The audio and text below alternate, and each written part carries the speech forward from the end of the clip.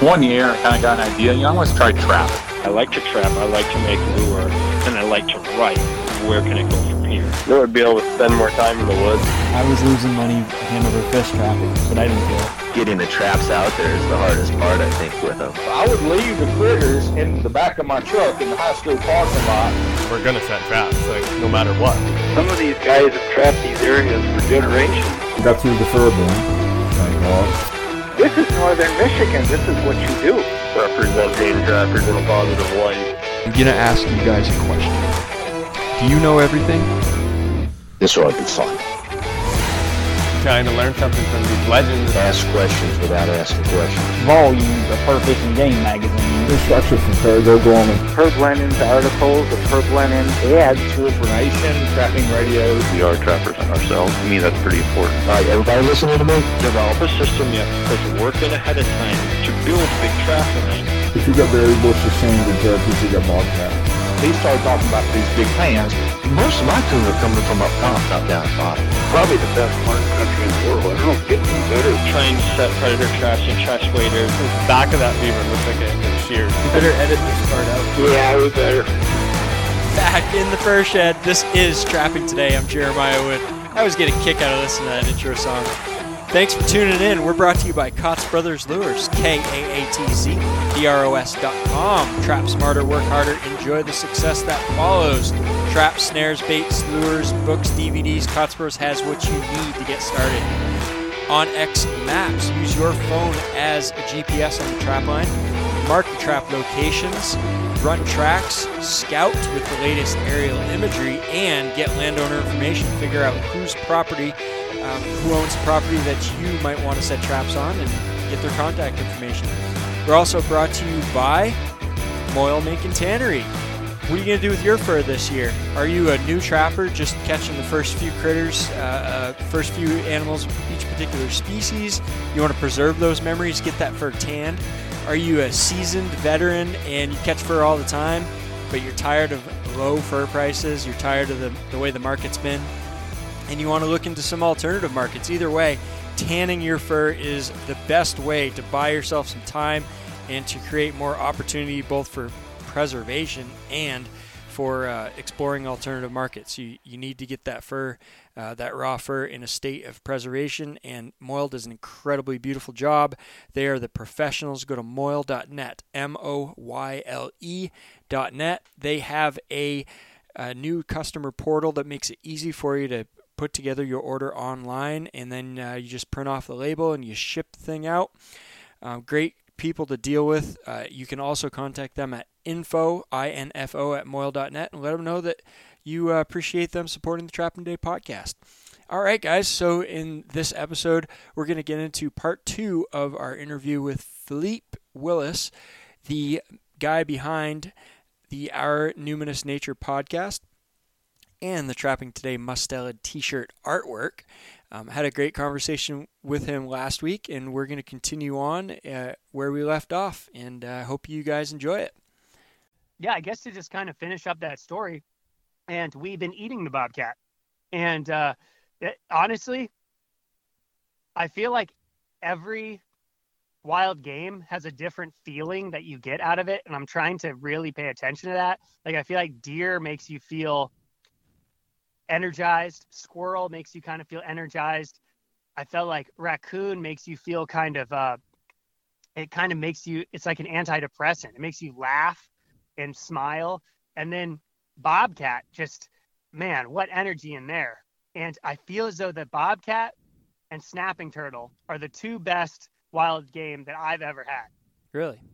Yes. I mean, I just parboiled the bobcat, 3 hours, cooking it, just boiling water, pulled it out. I made a homemade Korean barbecue sauce, covered it in that, and just, eat it with rice and whatever other sides. It was absolutely outstanding. Nice. Yeah, I assume it tastes very similar to lynx, which I had last winter, and was surprisingly good. So cool. That was when you were in Alaska? Yeah. Because you can't get them in Maine, right? No. Right. You could, but you'd be in jail after a short while. Yeah. Neat.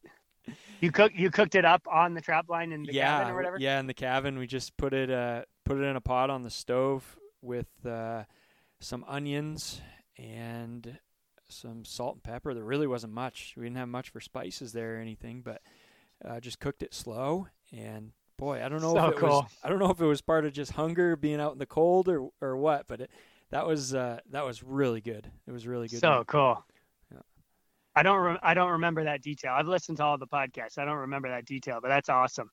Yeah.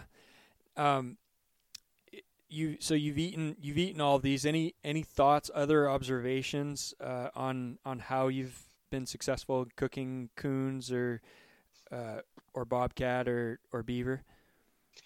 Yeah. And then this actually might open up a question that I have back towards you. So I've found that everything has tasted great if prepared properly. The only time I've had to throw away food, I tried to do deer ribs, and there was too much of the tallow on it, and my girlfriend and I were like, "This is gross. Yeah, like I can't eat this." And other than that, with the raccoons, I've just parboiled. Before that, you obviously have to remove these glands that are like behind its like knees, and I also just tried to cut away like all of the fat. Anything that's gristly or white, I try to get that out of there. And then it tastes completely normal. And, I cook with a ton of spices. So that's obviously helpful. I make like a lot of Indian curries and stuff like that.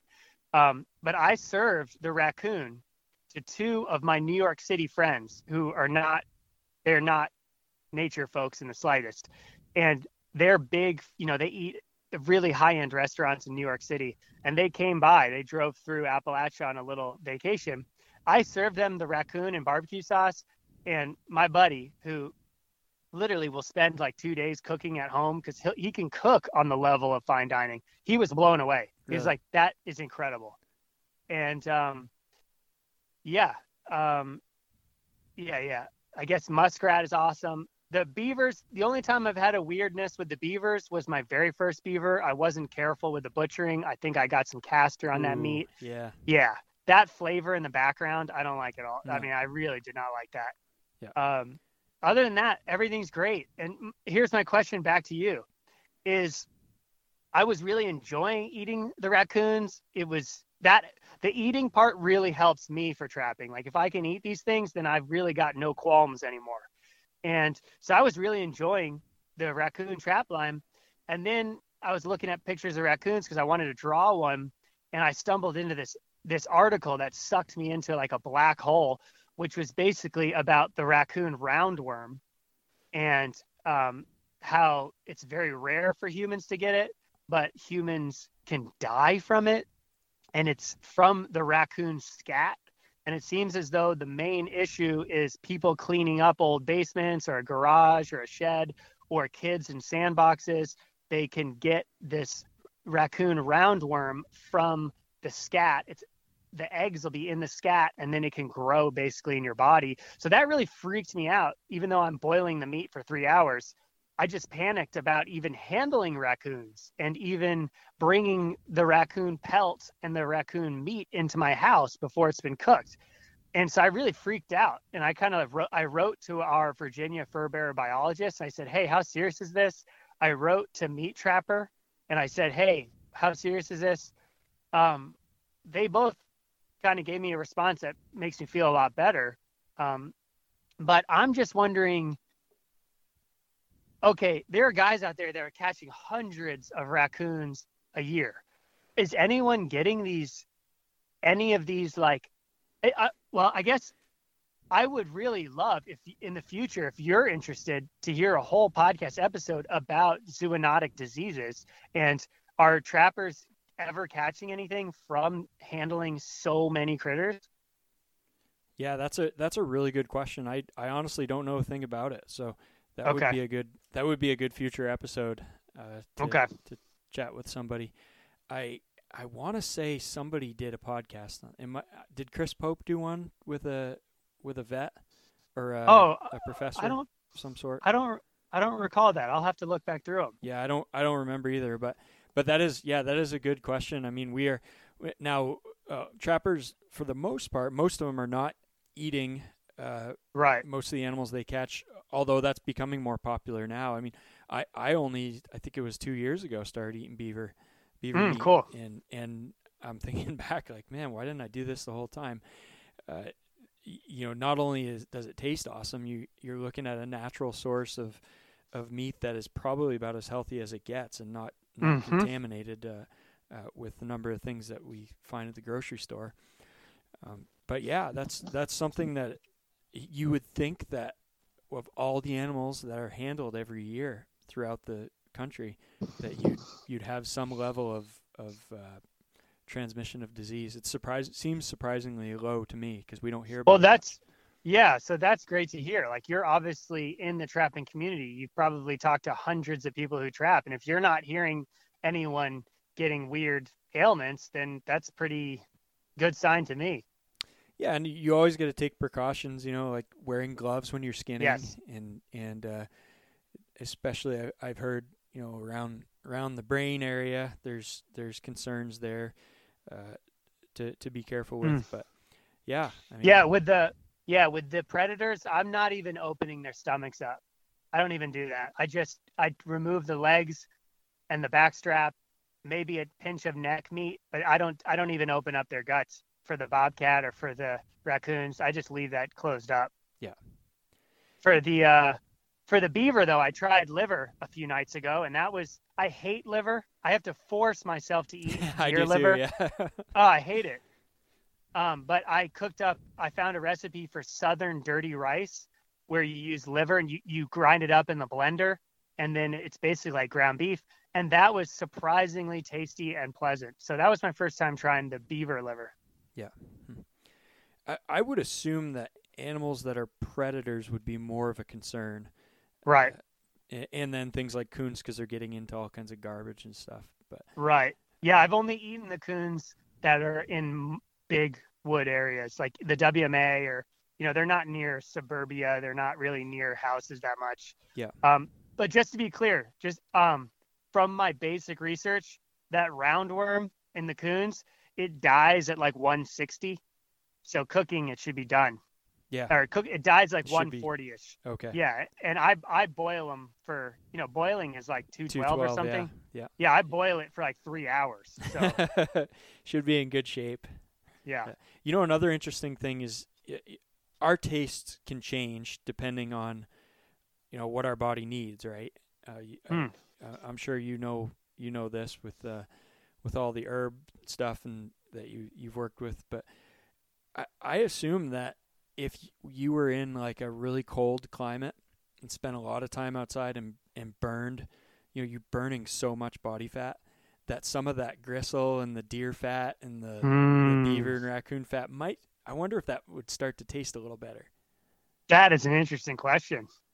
Because you hear about all the trappers up north and the Native Americans, a lot of the Alaska Natives, they always talk about eating fat and how good fat is. And obviously fat is required to stay warm in cold weather. So, yeah. Well, on that topic, just so if anyone's interested, I could source the resource. So I've been looking at this website called traditionalanimalfoods.org, and it's all about the Native Americans of North America, and it tells you how different tribes, their relationships to different animals. So it was even cool to hear how like marten and mink, I know that you're a marten man, those were not really actively pursued for food, even though they would have been backup food. So in times of famine, sure, you'd eat a marten, you'd eat a mink. But the why that came up was because you were talking about the fat, and I was reading that the Penobscot, who are a Maine, those guys, and the Iroquois, they would use raccoon fat and raccoon grease for frying food and for medicinal purposes. I don't know what exactly that means. I think maybe they would have made like a balm, like a salve. They might have mixed. My assumption, learning from herbalists, is you use a fat and then you mix it with plant materials, medicinal plants, and you can make like a rub. So I'm wondering if maybe they did that. But yeah, these raccoons from this season, once I fleshed them, I collected the fat and I rendered the fat. I wanted to make like a hand cream, my skin is always so dry. But unfortunately, I burned the fat because I went to work all day long on a mural, and I burned the fat, which really upset me because I wasted this resource. But I did end up using the rendered oil for candles, which I had seen on. Do you know that guy David Canterbury? I don't. Okay, so he has something called Pathfinder Survival School. I've heard of that. Yes, and to go on a quick tangent, I'm really impressed by this guy because he's got like 100,000 followers on Instagram, and he talks about trapping. He shows trapping. He shows like coyotes being trapped, and he talks about it to such a huge audience of non-trappers, and he talks about it in a very concise way that I think it's quite important because he's doing it in a really good way for the non-trapping audience to see what it is. It's the same parallel with Meat Eater. I mean, I'm always impressed when they mention trapping and to such a large audience in a very positive perspective. And more lately. Yeah. So the raccoon. So anyways, he has a video where he shows you how to render raccoon fat to make a grease candle. So I did that, but nice. I cut it because it's a grease candle. It's in liquid form when it's hot.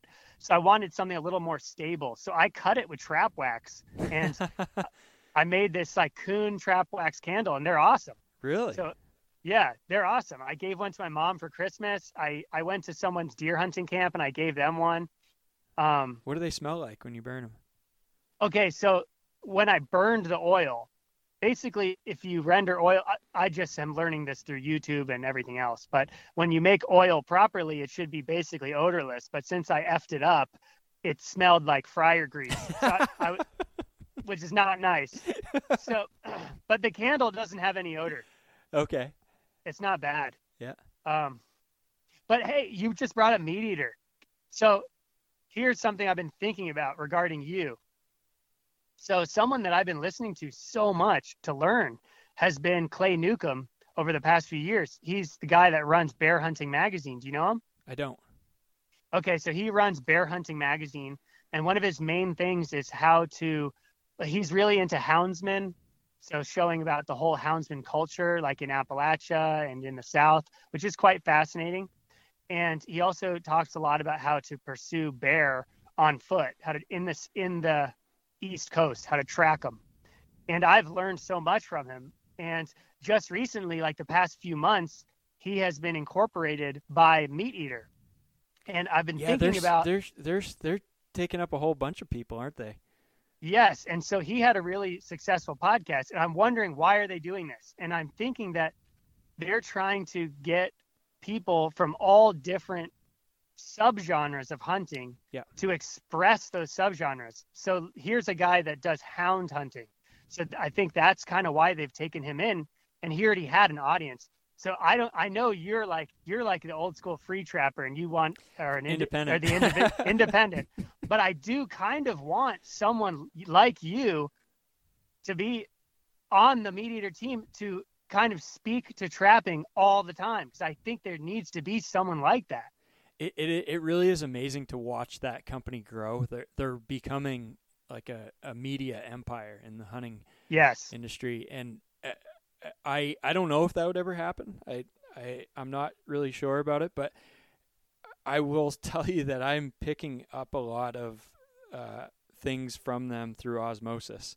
So I have a lot of times thought about how I should approach certain things with the podcast and the website, and looking to what Rinella is doing there. It's been really informative. It's been real helpful for me, is just to see how that model is working for them and how they've been so successful. So they're doing a lot of good stuff, and I hope to see it continue and continue to grow. Yeah, I can see lately Rinella has been talking a lot about trapping. So I'm actually trying to get Seth Morris on the show. Do you know him? I think so. He's the flip-flop flesher. Oh, yeah. Cool. Yeah, Very we've been cool. back and forth. I'm not sure if we'll be able to schedule something, but I'm trying. I'd love to get his thoughts on it too. But I'm still crossing my fingers that you get Jaimo on your show. yeah. He was just into Fairbanks there a few weeks ago. I should have got him on the phone at the time, but he's back up now, as far as I know. Yeah, that would be cool. There's so many, man. I got a list that's so long, and I need to somebody to schedule interviews for me. Oh yeah. But speaking of podcasts, you want to talk about yours? Sure, I could mention that briefly. It's been a little bit. So my job right now, I'm an illustrator. So I do a lot of work for herbalists and apothecaries, for nonprofits, a lot of it on the plant side. So a lot of Appalachia is an incredible region of biodiversity, especially for plants. And there's all these medicinal plants which have been used by the indigenous people and have been used for centuries that are really remarkable. And over, the past decades, these populations of plants have really been over-foraged. And with habitat loss, just like with lots of animals, these things can become at risk. So I'm being hired by a lot of people that are focused on those subjects. And while I'm more interested in the animals, I still love learning all about the plants. And I just kind of felt like I needed to make a podcast where I could just ask people for their stories, because I feel as though people in the country have these incredibly beautiful and profound stories about their experiences with the natural world. So I kind of see a connection with a lot of these, while these groups have their own little niches and they kind of collect together. I was like, can I get these different groups of people to listen to each other just from sharing stories? So the podcast is free-form conversation like this, and then I ask them to share a story. In advance, I tell them, hey, can you think about a story where you've had a really meaningful or profound or mysterious experience with anything in the natural world? A lot of stuff with like ghosts and with people in the family dying and animals showing up around deaths. Really fascinating. But yeah, I do see so many connections. I see connections with the herbalists and with the trappers. I mean, both of you guys are creating these kind of like witch-like potions. The trappers are making their lures and, grind. It's almost like something out of a Shakespearean witch scene. You guys are grinding up glands and skunk essence, and it's very witchy, and you're using that to attract a wild animal, and it's like very cool. And then you have the herbalists doing very similar stuff, grinding up all these plants and making these powerful remedies. And you guys are both using like the same jars, like all your. Like, that's true. It's fascinating. It's really fascinating. And so yeah, I'm just trying to, I guess, without sounding holier than thou, I'm trying to just get people connected. We're living in this like time of all this polarity, everyone disliking each other. It's like, can I just have a podcast where we just talk about what you love? Like, you love herbalism, you love living in the woods, you love animals, you love plants. Even if you're killing them, you love them. So Let's just tell stories. Like, let's just talk about what you love. And what's the response been? Well, I've kind of slowed down because I got a huge illustration job. I need to get back into it. The responses, I have gotten quite a few responses just privately, just saying people are really enjoying it. They've cried at some of the episodes. And, yeah. To me, it seems like we talk a lot about trapping and the bad rap that trapping gets, and for a number of different reasons. But I've always been a believer that just like in that Tantillo paper, don't knock something until you know it and learn more about it. And I feel that's a really big positive, is just getting non-trapping people more exposed to the humans behind the trappers. Exactly. I do feel, as an artist, I have a separate body of artwork, which is kind of wild, and it's nightmares and dreams and paranoias. But I do naturally, as an artist, feel attracted to taboos. And today there's nothing taboo about being covered in tattoos and being in a polyamorous relationship, and all this weird stuff. Like up in New York City, there's doing tons of drugs. There's nothing taboo about that. Like now, the most taboo thing you could possibly be would be a Christian family man who's a trapper. So I'm kind of like interested in that. So I do feel a growing responsibility to clarify.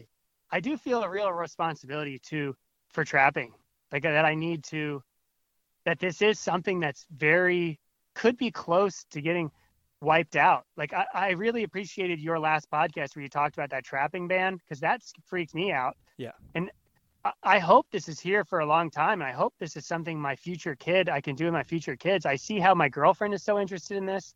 I see how there's an ancientness, an ancient connection to the landscape and to animals through this. And I do feel a growing responsibility to just talk about it a lot and to share about it. Yeah, it's a great thing, and you're sharing it through your art. Tell us about that mural. Oh yeah, so wow, I'm super grateful because I basically got the biggest job of my artistic life thus far. I got there was a submission process in the town that's about 20 minutes down the road. I'm in a little backwooded hollow in the Blue Ridge Mountains outside of the Shenandoah National Park. But there's a town about 20 minutes away, which is the northernmost town for the Shenandoah National Park, the northernmost entrance. And it's called Front Royal, Virginia. And they had a submission process to hire a handful of artists to like beautify the town, to paint large-scale murals. So I submitted to it thinking I would never get the job. I've never painted a mural before, and I got the job. And basically it's been carte blanche. They've kind of let me do whatever I want. I presented ideas, but they haven't edited the ideas in any way, shape, or form. Yeah. So you just showed them like examples of the work that you've done? Yeah, I did a sketch. I showed them the sketch of what it would look like. Okay. And I've just tried to incorporate a little bit of everything that I've learned since moving to the country and loved. I have there's a river scene because we have the Shenandoah River here, which is very important to kayakers and canoers and fishermen. So I have a river scene with a big black bear eating pawpaws. Pawpaws are one of it's the largest fruit in America. It's like a tropical fruit. The herbalists and foragers love the pawpaws. So I've got a bear eating that. I've got a river otter in there. I've got great blue heron. There's a woodland scene. I put a trapper in there with a pack basket, and he's got a little trap chain coming out of it and a beaver tail sticking out of the basket. He's got maple leaves for dyeing the traps, and he's walking with a stick, and he's got his little squirrel dog, and the squirrel dog has treed a squirrel. And there's a cabin. There's a caving scene. The caving is really big here.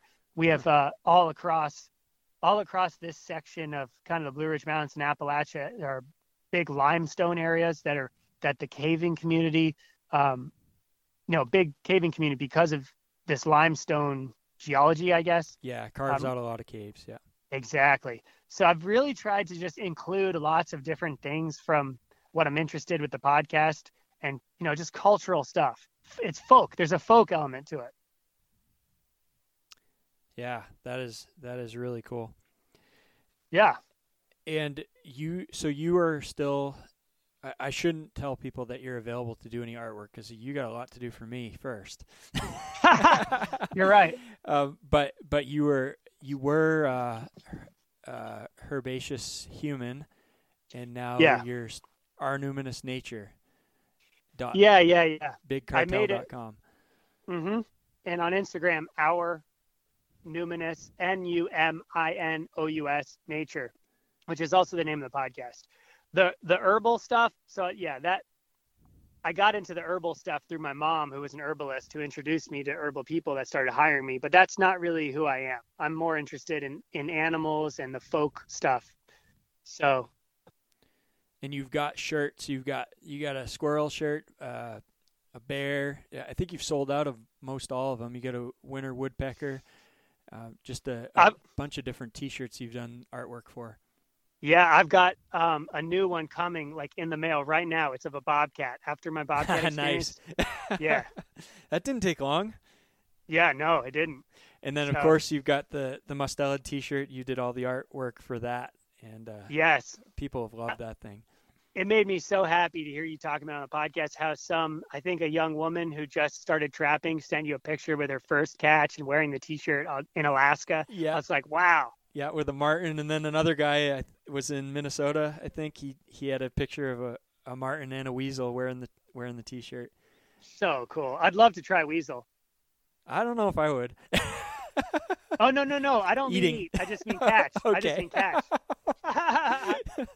Yeah, they're an interesting little guy to catch. Do you have very many of them there? I'm not sure. When I interviewed our fur bearer biologist, I brought it up, and I mean, I guess we've got 2 species here, but I'm not sure about the populations. I'm not even sure where to begin. I've watched some videos on YouTube, but I have no idea. Yes, if you get snow, if you get much snow, that's really the time to figure out whether they're around, because you'll see the tracks. Got it. Okay. But, well, man, I think I've knocked down everything I had written down. Anything else that you that we forgot to mention or you'd like to talk about?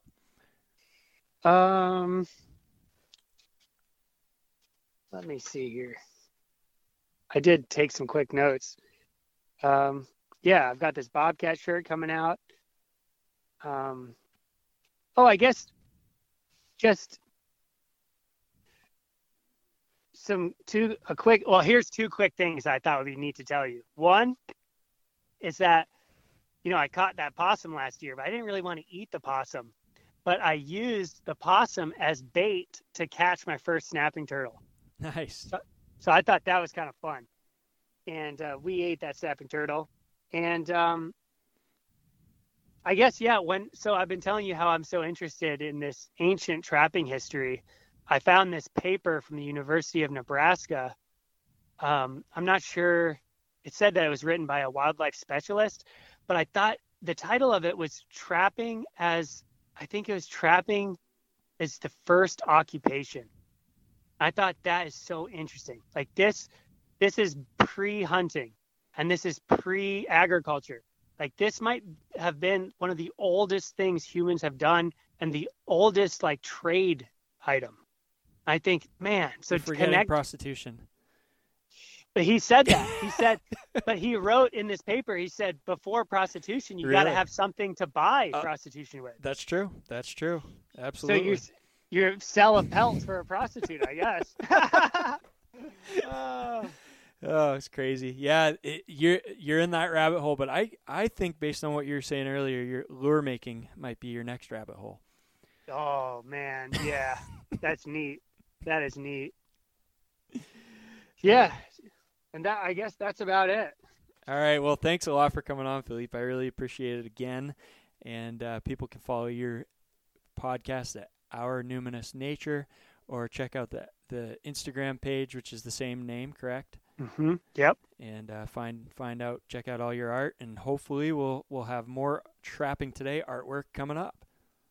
Thank you. And I'm honored to be on this podcast. I'm a total greenhorn, so I can't believe it that you have me on here. And I've so appreciated this podcast for my own learning as I'm engaging in this ancient act. Yeah, right on. Well, hey, Philippe, thanks again and take care. Thank you, brother. Oh, that was fun talking with Philippe.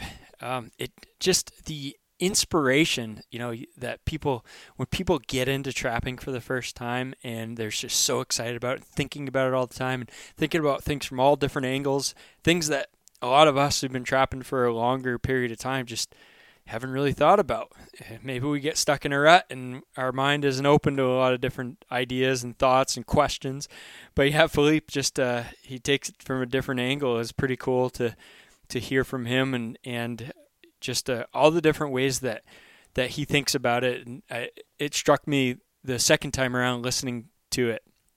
How he discussed the taboos in society and how, really in today's society, being a trapper is a taboo. It's something that's considered, out of the norm. That's the complete opposite of where we were several decades ago. And it's interesting to see that some people in mainstream society are kind of turning to things like trapping and discovering it. Rediscovering something that our ancestors were so connected to. So it's a cool thing. I absolutely love getting different people onto the podcast and you just never know what's going to come up. There's so many things in trapping we can discuss and so many different aspects of it, and that's part of why I love it. And if you want to check out some of that artwork that Philippe and I discussed, particularly the Mustela t-shirt, check it out at trappingtodaystore.com. There are lots of t-shirts in stock. I placed a big order a few weeks back and I get a bunch in stock, so we got all sizes available now. $25 free shipping. It's a really high quality shirt. I think you'll like it. And it's got all the Philippe's artwork on different species: wolverine, mink, otter, marten, fisher, weasel, and badger. So it's a beautiful t-shirt. And I've got the long distance call lure, the other trapping lures, the books, Walter Arnold, Maine Trapper, and For a Profit. Everything's there at the store. Check it out. Finally, Kotz Brothers Lures wants you to sign up for their email newsletter. Check them out, kotzbros.com. Scroll down and you'll see a newsletter tab. Click on that, and you'll be able to input your email address. You'll have to verify that, and you will be on the newsletter. That's going to give you access to anytime Kyle or Kellen wants to send something out to update us all on what's going on with Kotz Bros. If they have a new product available, if they have a sale going on, a special discount code, or anything like that, that's going to show up in the newsletter. So go to Kotz Bros and sign up for that. And guys, again, it's been great as always. Lots more to come. I have a million ideas. I don't have a lot of necessarily time to organize those ideas lately, but I'm trying. jrodwood@gmail.com, jrodwood@gmail.com is how you contact me. Partially joking, but if anybody wants a part-time job as an assistant to set up a bunch of this stuff, I may be considering that. But until next time, there will be a next time, and regardless of how busy it is, we will get up a new podcast, and it'll be something totally new. So I'm excited to figure out what we're going to do next week and the week after and the week after that. You just never know, but I guarantee you one thing, it's going to be trapping. So keep on talking trapping, keep on thinking trapping. If you got a trapping season still going on in your area, get out there and set some traps, enjoy the outdoors, and we will catch you on the next episode.